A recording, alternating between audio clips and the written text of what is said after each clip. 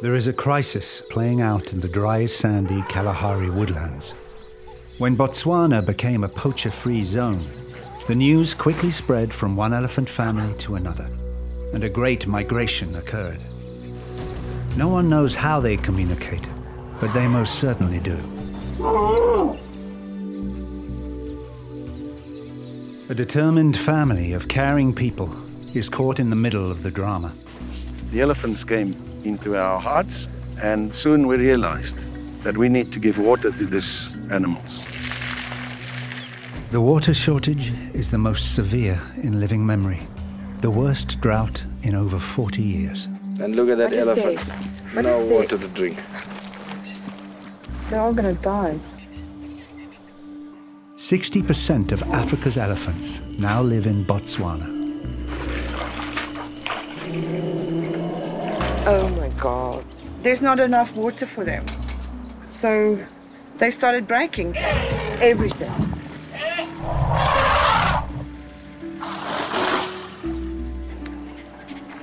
We can't fix it immediately. We're stuck in the middle of nowhere. Nearest town is 250 kilometers away. So this one is completely gone. Not good. We need the clients to pay for the water.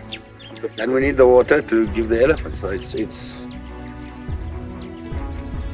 not easy. The tourists typically only stay a few days, yet they're often unaware that these same elephants are in a fight for their lives.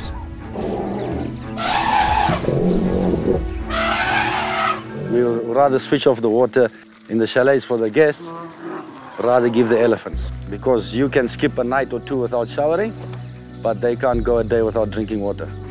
I remember Mari asking me when we started pumping water, do you want the trees or you want the elephants? So I looked at her and said, I want the elephants. They are beautiful things. I love them. I do love them. Even if they break everything, I do love them.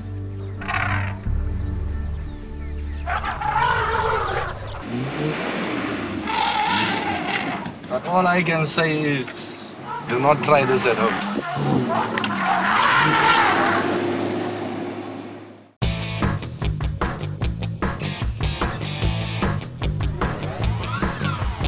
Hey there! Welcome to Big Blend Radio with your hosts Lisa and Nancy, editors of BigBlendMagazine.com.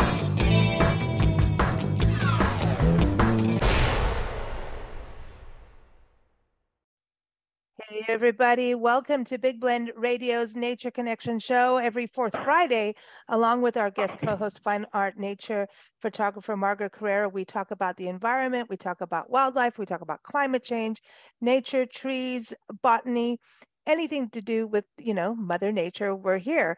And maybe today's show might not even air on the fourth Friday because we've got a lot going on when it comes to the Nature Connection show. So we're kind of doubling up because there's just so much to share with you all. And so thank you for tuning in. Today's special guest is award-winning documentary filmmaker Louise Hogarth. And we're so excited to have her join us on the show to talk about her film, Elephant Refugees, A Fight to Survive When Water Runs Dry. It is out now worldwide on digital platforms. I encourage you to go to her website. It's dolfilms.org. She does so much in film, really, raising awareness and action, because we can become aware, but if we just stay aware and not do anything, what's the point? So she does inspire action. So welcome to the show, Louise. How are you? I'm very well, Lisa. Thank you for having me on the show. All three of us are very excited. I know our audience is going to be excited to connect with you too. But we've all watched Elephant Refugees. Nancy and I, this is very dear to us, having lived in Africa for, I don't know, is it the majority of our life, Nancy? I don't know. I don't know anymore. Yeah. At least we're just getting younger. It really hit home. We've also lived through a drought in South Africa. We've lived through and in Kenya, and drought is hitting Margot's neighborhood in San Diego, right, Margot? It's getting scary for California. It is, especially Central California, where people get a lot of the food that you see on your table. So yeah, Wow. because they're drawing it from Northern California, and Northern California is running out. So it's quite a controversy here. There's a lot going on in regards to water, but Yes. climate change I don't think is helping. And so this is what I find very number one. The story is very a family running Elephant Sands. It's a resort out in Botswana in the Kalahari section, and the Kalahari Desert is amazing, man. But this is a very unique situation this family found themselves in, with all these elephants coming out to the resort for water because of the hunting ban at the time in Botswana, which I believe has now been overturned. In fact, Louise, we actually did radio shows about Botswana and their ban on hunting. Uh-huh. And we've done shows in regards to the Safari Club and what they do, and saying, hey, let's kill an elephant to save elephants. So, this family was in, I think this has got to be one of the most unique positions of coexistence, right? But at the same time, I don't think it's going to be as unique in the next 10 to 20 years. What would you say? Mm-hmm. Well, when I was shooting there, it was a very unique situation. The president of Botswana, Ian Khama, had outlawed all legalized hunting, all caging of animals. You couldn't cage it. You couldn't cage a dog. He was quite a revolutionary. And the elephants, somehow, they communicate. We don't know how. Somehow they found out about the ban on hunting. And all of the countries that surround Botswana, 60% of Africa's elephants fled to Botswana for safety. And they, in front of the bush camp, there was an ancient pan there. And in the old days, before there were so many, climate change had created so many droughts, the water would seep up from underground, and the elephants had the memory to go there. So they did go. And that's when the family started trying to provide water at great cost to themselves. I mean, all the money they took in from the bush camp went to buy water because they had to buy it. They had to truck it in, to a location near the camp, Elephant Sands, but not all the way in because the truck would get stuck. And they started providing water. And it's the story of the heroics of the family and their struggle, and the elephants, who could be very entertaining. They had a lot of regulars. The elephants, would turn on the taps, as you saw, and flush the toilet to get water. And it was as if someone had spread, fairy dust over that camp. There was never any threats. There was never the elephants seemed to know that people were trying to help them. But now, as you said, the situation has changed. So now Elephant Sands is 16,000 hectares, and the surrounding area that surrounds them is 1.1 million hectares, and that's all hunting now. I think, like you mentioned, the Safari Club, they're despicable. I think it's about $80,000, and and the thing is, the hunting season's all year round. It's not like deer season when the deer all disappear because they know it's hunting season for 2 months. Yeah, so now it's all year round. Now the elephants are coming into the camp. They're very stressed. There's not that same feeling. They're stressed.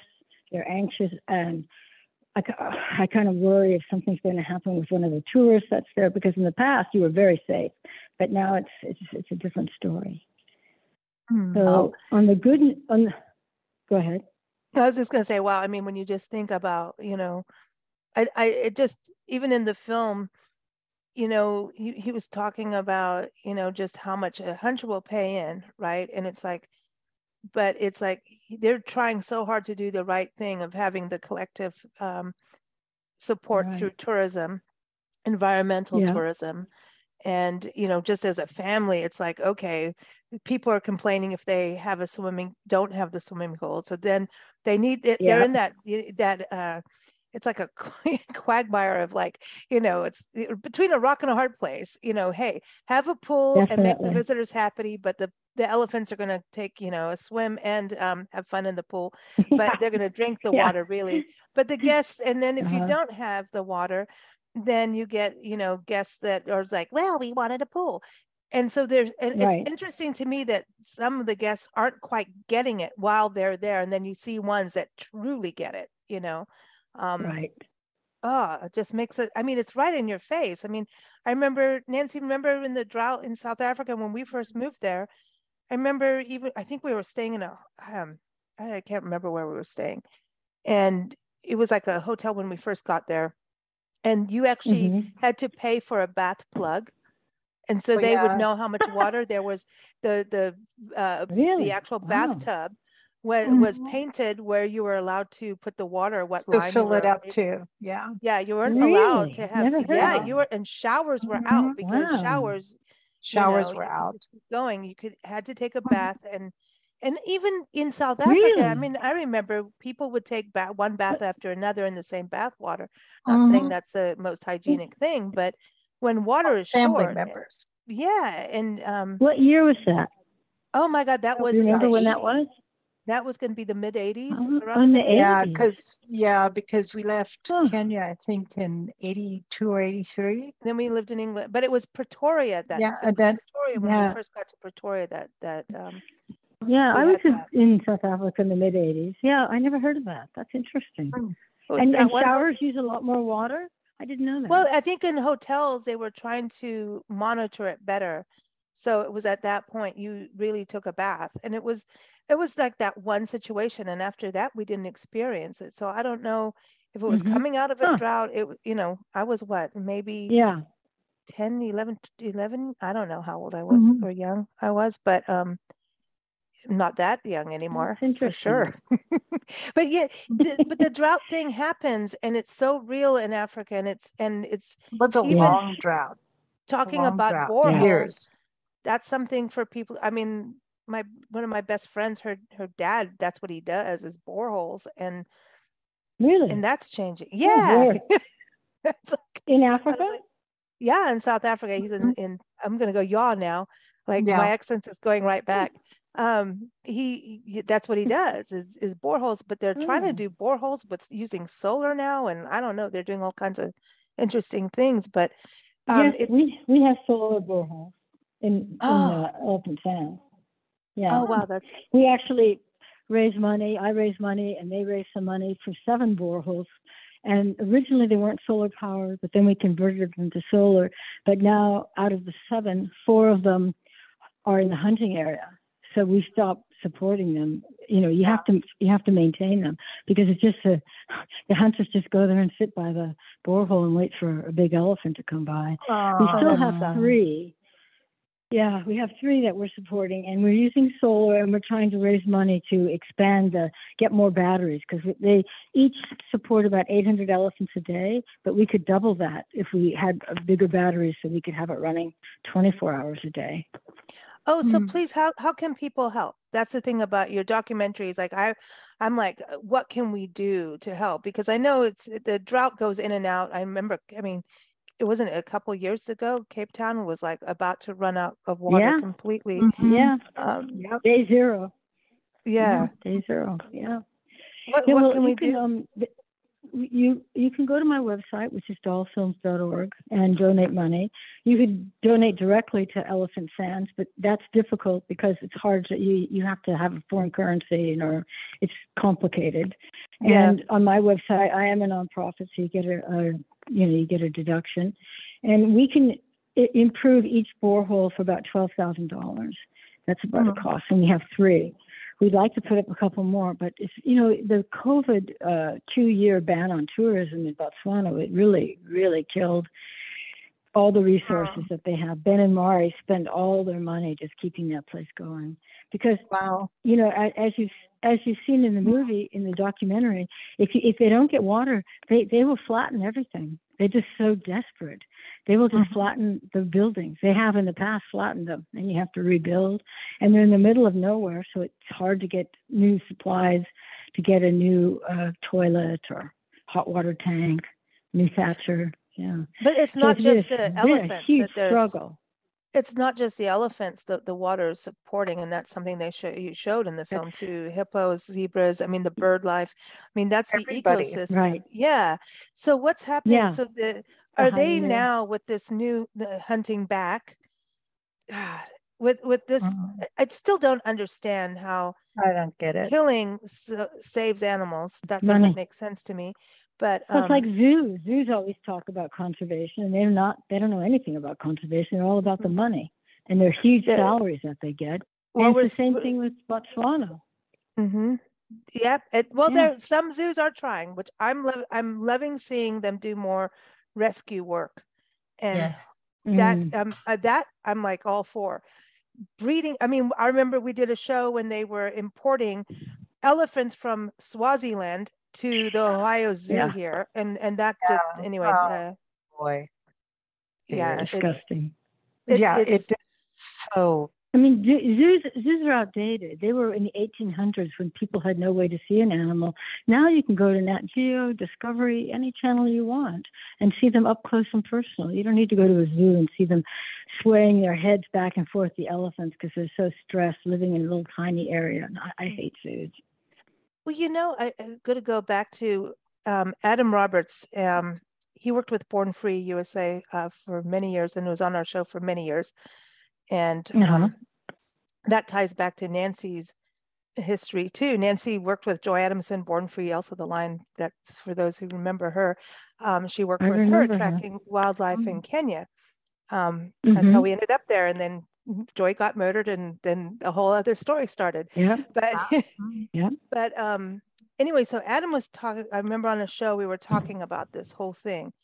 And I think zoos they've had a lot of backlash over the years, especially, like the whole SeaWorld thing and everything, but there are some really trying in some ways. And so we should support the good stuff and nail them on the bad stuff. Okay. But I see them go into the rescue part. I'm all for it, but let's be sanctuaries. Well, the sanctuaries, the ones that give them wide open space, the animals wide open spaces. Yeah, they're not supposed to be entertainment. But going to your point, but we are able to see things on TV and see your documentary and National Geographic, David Attenborough, right? If he was talking about how we saved whales at one point, and people who had never been to the coast sent money and spread awareness for saving whales. And yet they'd never actually seen a whale in real life. And that was a massive campaign globally. I think that was in the 80s, right? 80s too. Maybe we should go back to the 80s. They did. So I think there's something to that about, where's our consciousness at? And when you watch this documentary, and I really encourage everyone, so it's on all digital platforms, go check it out. Get it, watch it. You will see just how beautiful and sensitive elephants are. You will fall in love and understand elephants, but you'll also understand how desperate these animals are. And it's, of course, in a drought, but these droughts aren't going away. So, Louise, I wanted to touch on that with you. So now they're threatened by hunting, future droughts. And so are all of these elephants basically hanging out at the lodge, because if they step over those hectares into another piece of land, they could get shot? Is that where the situation is for them? Well, they can't hang out at the lodge because, as you see in the opening shot, it shows that drone shot of all the green, and then it becomes brown. And that's because all the elephants that have come have knocked down all the trees and eaten all the vegetation. And that's why we put up the boreholes far away to try to give them water points that there was food available, because they come to the bush camp for the water, but then they've got to walk 40 miles to try and find some food. So that's a really difficult proposal. There's nothing to eat there. They've eaten it all. Well, that makes sense. I mean, they're trying to survive, so that makes sense. They're going to eat. If it's green, it's got moisture, they're going to eat. And they should. Quite frankly, I get it from a lot. I mean, as we would be doing the same thing if we were in their predicament. Absolutely. With elephants being alive, because they're one of the big five that people always want to see in Africa. What I don't understand is if you're going to kill them, that's destructive tourism. It's endangering. It's not cool. I don't see that really bringing economic value to the country in regards to hiring people. I think there's more money in environmental tourism, when you say, Louise, going over there and seeing, that if. Well, I think the fat cats that run Botswana are making a lot of money. Mm-hmm. Sure, there's more money in environmental tourism that trickles down to a lot of employees, but when you're making $80,000 per elephant, I mean, who's getting that? It's not trickling down. Yeah, it's going in one person's. That's the motivation.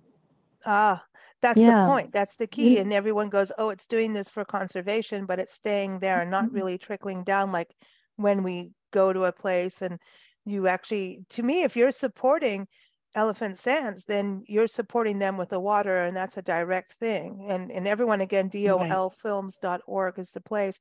I want to go, Margot, did you have any questions or comments from watching the film? Just that I'm right there with you with environmentalism and tourists, because imagine if they charged $80,000 to take a photograph of an elephant, or a video like you produced is just absolutely amazing, because it really shows the spirit of the animal and the true animal, what the animal is like in its true natural habitat. It had to come out of that into this unusual situation, yet that animal understood that that family was trying to help them.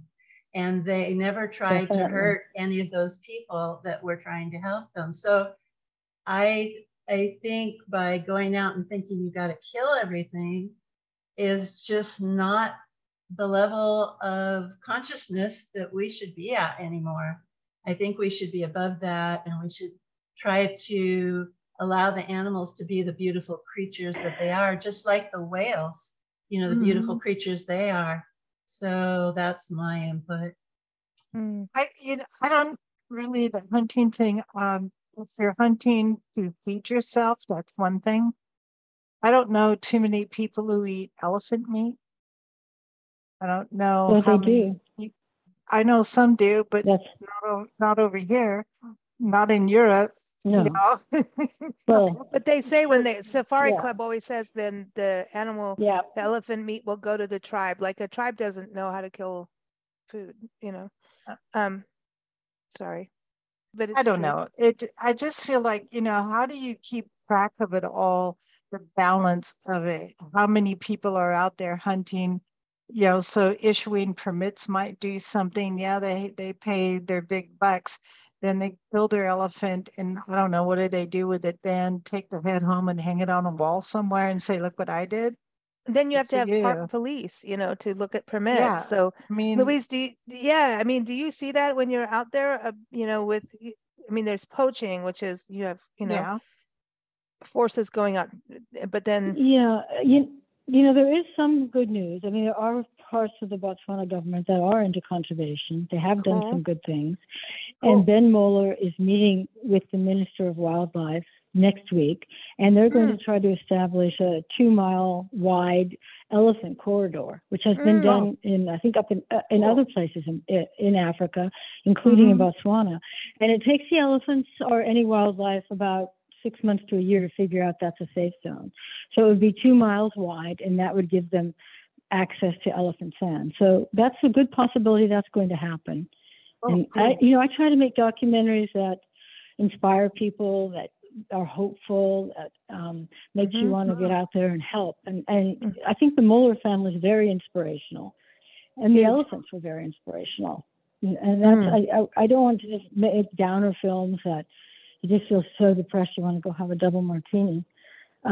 I hope that you experienced that with the film, that there was some inspiring. And, That's why I said the first thing was like, what can we do? That what can we do? Yeah, that's right. You did say that. Yes. Yeah, it's the same thing. What can we do? And then you see like how that, understanding elephants. I mean, they are just the most magical and maternal, and they're special beings. They're very sensitive. Yes, very sensitive and very altruistic. I've witnessed their altruism. They will save other animals. Yeah, I did a little animated video of a story that I was told by a guide of an elephant and her baby. They were up on top of a hill, and down next to the shore, a hippo had come out to have her baby because they don't have them in the water. And a hyena came up and was trying to drag the baby away by the ear. And the mother elephant came down and charged the hyena, and he ran off. And the guide told me that a year later he saw them because he tore off the hippo's ear, and he saw the little baby that he'd grown, of course, quite a bit. Wow. And I've heard of other stories of elephant altruism. I just saw a video where this elephant, the same kind of thing. There were hyenas stalking a lion who was injured, and there were tourists there watching. And this elephant came out of nowhere, a bull elephant, not a female, and chased the hyenas. So it's amazing how altruistic they are. Even in the zoos, I read a few months ago, 3-4 months ago, about an elephant in a zoo, and black buck, kind of antelope, were also in the same cage. There's a little waterfall, and one of the black buck had slipped on a slippery rock and hurt itself, and it was about to drown. And the elephant went and tapped on the zookeeper's shoulder because he's raking leaves in there, and he apparently didn't see. But the elephant kept bothering the zookeeper until he saw that this antelope is drowning. So, I mean, wow, that's really interesting. How's so that? Yeah. Yeah. I mean, so when you look at that and you think, it's only, to me, it's the same, it's like killing a human. Mm. I agree. Yeah, I agree. What, Louise, tell us a little bit about what led you into, elephants. I know you've been up in Pilanesberg and other documentaries, but like, it seems that you just came back from South Africa, so it's not ending for you with the elephants, right? And the animals. No, it's not ending with me. No, originally I did a Kickstarter here in the U.S. for a documentary called The Elephants Go to Heaven. And my intention was to work with an animal communicator in South Africa, which I did. I went to South Africa and I was working with her and we were shooting. And we heard about elephant sand, and we went there to get B-roll and did interviews with her and with the elephants. And she had to go back to Cape Town to work, and I stayed. And that's when Benny started showing up. Benny's the elephant that came for help. He had the injured foot. And he started coming and showing us his foot. And then after I was there a while, I started to realize this was quite a desperate situation. It wasn't as idyllic as it first appeared with just a lot of elephants. So I decided to switch gears and make a documentary about what was happening at Elephant Sands. And that's how that happened. I just switched. Wow. Yeah. And I had, my original impetus was I had made a little video. It's on my YouTube channel at the Seattle Zoo with the 3 elephants that are there or were there. And I took an elephant communicator an animal communicator. And I really believe in that they do communicate. It's been proven to me over and over. And we were there, and the orangutan said, "Oh, don't worry about us." It was so funny. He told the elephant communicator, "We're okay. Go to the elephants. They're in desperate trouble." And we did go, and they were in desperate trouble. And it was a sad, sad interview with a very sad outcoming. Oh, I remember something about them. Yeah. They sold them to the Oklahoma Zoo, and they died. And they kept impregnating the female over and over and over. And she just told the communicator, "I don't want to have a baby." And she did have a baby. "I didn't want this baby to be brought up in a zoo." And it was tragic. And that was my original impetus to try to highlight the sentient beings that elephants are. Do you remember Nosy, that elephant? That sounds familiar. Remember the Nosy? There's a story of an elephant that was a little circus elephant here. A tiny circus, but a big elephant. Well, anyway, that was a happy story. I had an animal communicator speak to Nosy too. She was one of 200 elephants that were kidnapped from Zimbabwe in the 80s. Oh, wow. Wow. Yeah. But this is the thing about how they're, I even think about how these, the ones that were taken like from Swaziland, right? You're putting them on a plane. What do you think these wild beings are feeling like? Even what we're doing to our wild horses in this country is just abominable about how we're splitting up the families. And it's just like, we can do this. We're going to pay so-and-so over here. So it's like legal wildlife trafficking.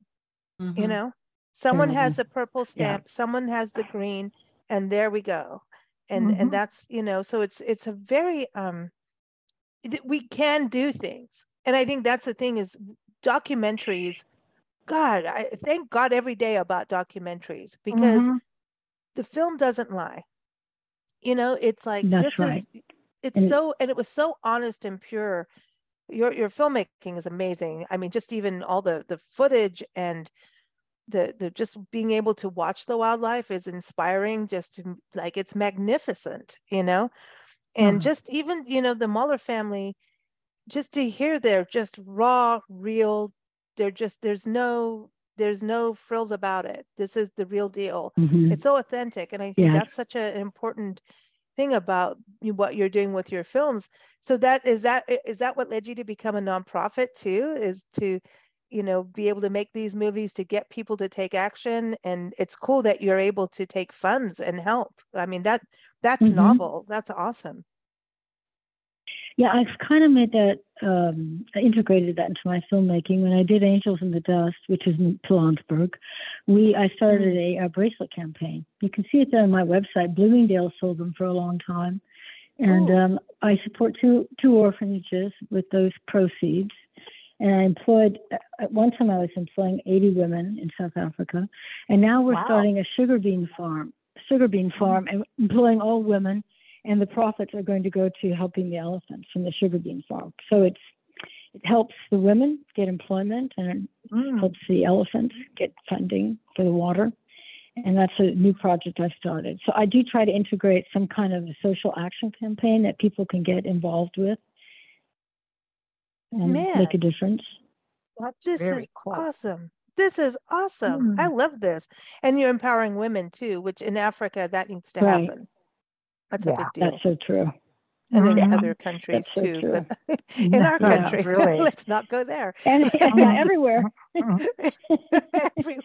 we really funny. Do. I know. I'm like, okay, here. Yeah. We still need to do that. Where are we right now in regards to statistics for elephants? You know, I was reading in some of the information you send out media-wise that an elephant is killed every 15 minutes in Africa. Is that still? Is that still where we're at? It's probably increased with Botswana legalizing the hunting, because they're killing, I think it's 350 to 400 elephants a year. Yeah, so that statistic was when elephants were a bit more protected. I don't know what the updated one is, but they're the gardeners of Africa. They support so many other species, as you know. And without them, it's going to affect the ecosystem in a huge way. And so many other species are dependent on them. Oh, and you know what's something new that's happening now? It's really become, and we had one elephant in Elephant Sands. They're being born without tusks. They're tuskless. What? Wow. I guess, we had a tuskless elephant there. That was her name. Her name was Toothless. And that's right. They need their tusks. They use them for digging. They use them to protect themselves.